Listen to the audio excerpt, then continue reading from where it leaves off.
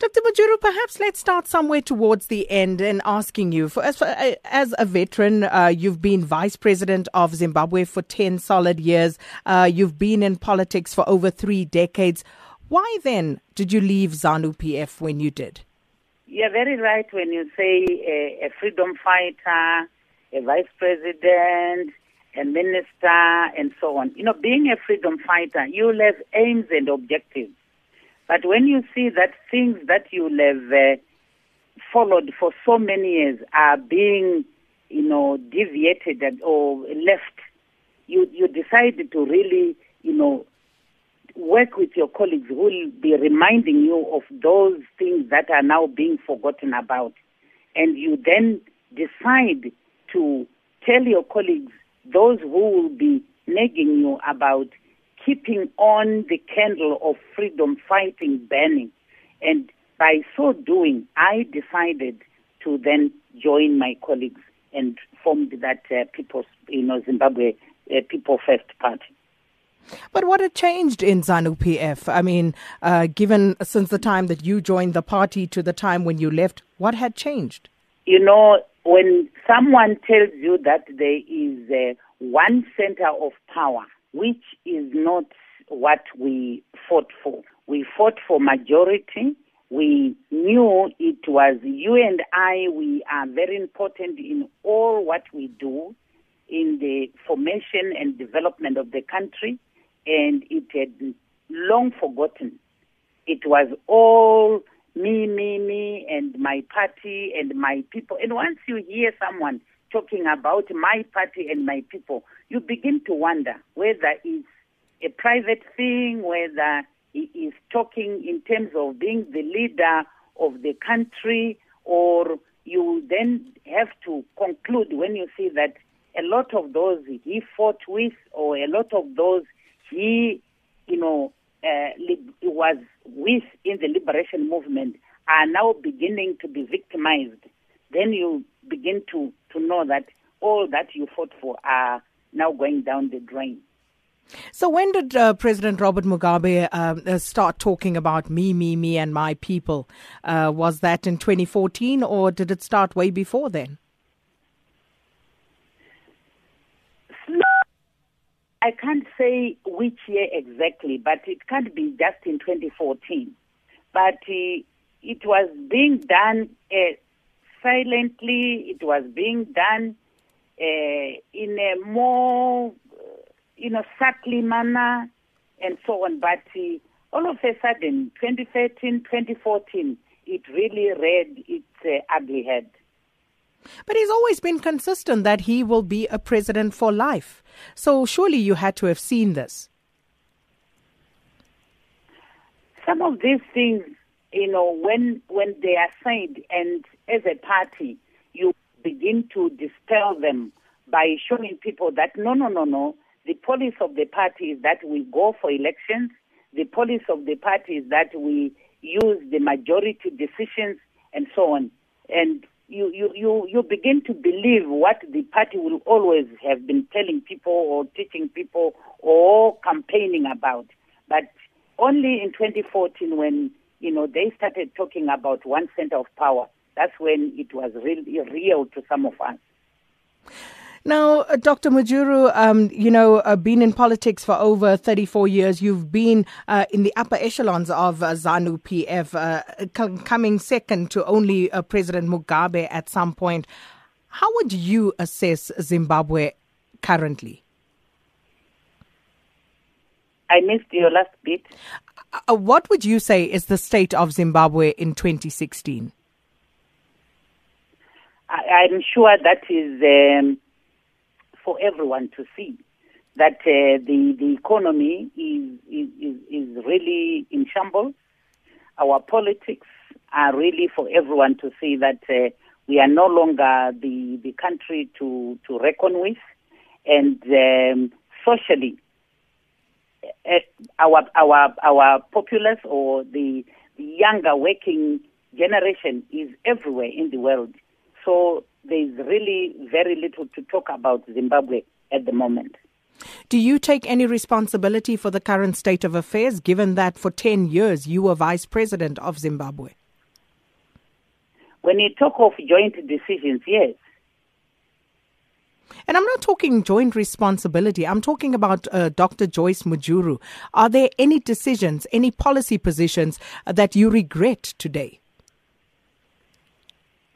Personally, I regret being part of the joint decisions that were taken by government, because I can't say I didn't, because I was part of the government for all these years. And hence, I now want to show the people that I will work as much as I can to try and correct those ills. But why should they trust you? People will say, well, a leopard never changes its spots. So why should the Zimbabwean electorate trust you? People first today, we have all people from all walks of life. People from MDC, people who have never joined any political party at all, people from ZANU-PF, and all of these have actually come to an agreement. They've come to an agreement that we need to now build a new Zimbabwe. And that agreement and that understanding has given us confidence that Mujuru will be, I think, a person to reckon with, because they know from what I've been doing in this government that I've been in, they know I can actually deliver. Based on what, though? What have you delivered to the people of Zimbabwe? Based on community programs that I started and gave people a hope, based on some comments that I was, talking about in public, dispelling all those things, those ills that were happening to people, like when people were being beaten. I even commented about those in public.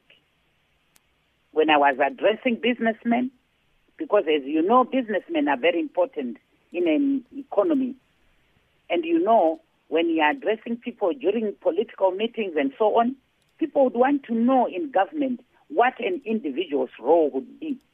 And I even spoke about why people were being persecuted for nothing. And what were the answers? During of course, I'm sure they were now confident that even though people would see a group as a bad group, but there were good people amongst those bad people. Like yourself? Yes, please.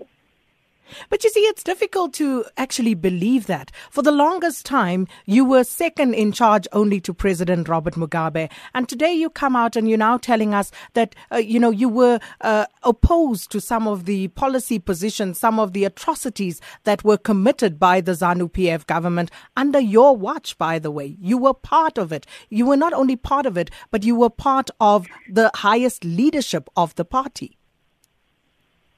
Today you are reading about China. Mao Zedong and Deng Xiaoping. What is your take about those two people? And I'm sure that's what I'm going to do. Today you are reading in the Bible about Paul, who was once Saul. And I'm sure I'm also going to be the same. There are a lot of examples that I can give you. And my conviction is to save the people of Zimbabwe. My conviction is that I've been painted with the same brush. And I want to show the people of Zimbabwe that I'm a different person. Do you think that people painting you with the same brush is unfair on you? It has been unfair, yes. But why is it unfair? Because I was with them. I have been a freedom fighter. This is the group that I've lived with for all my life. And we were agreeing that when we get home, when we become independent, we are going to save our people. And when we were fighting, we knew the masses were the waters, we, the freedom fighters, were the fish. And there's no way we can be separated. The fish and the water can't be, separated. We were inseparable. But why is it that now that we are independent, we are now fighting as enemies? It was a big surprise on my part as a person. But ZANU, under your watch, stopped serving the people of Zimbabwe a long time ago. That economy started going down a long time ago. People were being persecuted a long time ago under your watch, Dr. Mujuru. So isn't it true then that the only reason why you have now suddenly decided to turn over a new leaf is because you suddenly found yourself perhaps not as the chosen candidate to succeed President Robert Mugabe? Since 2006 in Guero, he even spoke bad about me when I was his vice president for no apparent reason. And since 2000, way before 2006, I had already started rural development programs, which were showing hope to the people. And since that time, I did not get tired of visiting the rural areas, visiting Binga for instance, and Binga is one of the poorest of the poor areas in the country, where I was starting new programs, new projects, which should give hope to our people. And these projects did not get any funding. As you know, in our country, vice presidents, do not have, don't have a budget. You can see even with the vice presidents that are there today, it's not just in Mujuru. You can see with the vice presidents that are there today, they're also being persecuted. Especially Mnangagwa, for instance, the one who was being known to be the blue-eyed boy. So it's no longer my Mujuru or what. And also for the sake of our culture, there are men who still look down upon women, and I am fighting hard to show them that don't just look down upon women. There are also women who can work to show that we are better off than men.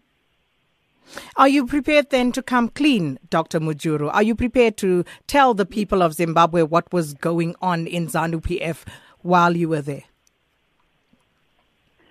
Yes, I am. But the other thing that you should also know is when you are also appointed under oath, it's not a matter of just saying things all and about. You should just do your things to prove that all the things that were being done were not the things that you approved of, especially those that were meant to persecute people, were meant to do down whatever people were expecting to see their government, give to the populace so that they lead a progressive life. So you've set up a new party, you are going to contest elections. Were elections ever rigged during your time at ZANU-PF? I did not, and mind you, it's a thing that is not of public consumption. I am also hearing it like yourselves. It wasn't a thing that every Dick and Joe was exposed to, if it ever happened, because I did not come across such an action. Are you concerned, though, that votes may be rigged not in your favor this time? I'm sure you heard that we as parties that are not ZANU-PF, we have signed a document where we would want all those areas that concern us, corrected so that nobody should dispute any elections that will follow. That's 24 minutes after 8. And this morning, we're in conversation with the founder of Zimbabwe People First Party, Dr. Joice Mujuru. She was, of course, a vice president of Zimbabwe for 10 years, a former member of the ZANU-PF party, and a war veteran who had dedicated her life to the improvement of the lives of others in Zimbabwe. Now, Dr. Mujuru, just coming back to your new party, Zimbabwe People First Party. The first question that comes to mind, given what we've seen previously in Zimbabwe with parties like the MDC, is who is funding your party? We are a wholly Zimbabwean party. We are going to look after ourselves. We have Zimbabweans within the country, and we have Zimbabweans who are working outside the country. So we will look after ourselves. So no outside help coming in, no donations from Western agencies and the like? Or is that something that we will uncover in time? Not as yet. Not as yet. If we are going to get anybody who will come with a gesture, why not? We will accept. So what is your ideological position right now? What are you offering the people, the electorate of Zimbabwe? We are national democrats. What does that mean? The people are our most core value. We are looking at the most things that affect our people. Such as? So, yes, and what we are going to do is that those people that have decided to come together as the people first are the ones that are going to put forward those things that they want to correct and do as per the expectation of Zimbabweans. Not both, but politically, economically, and socially.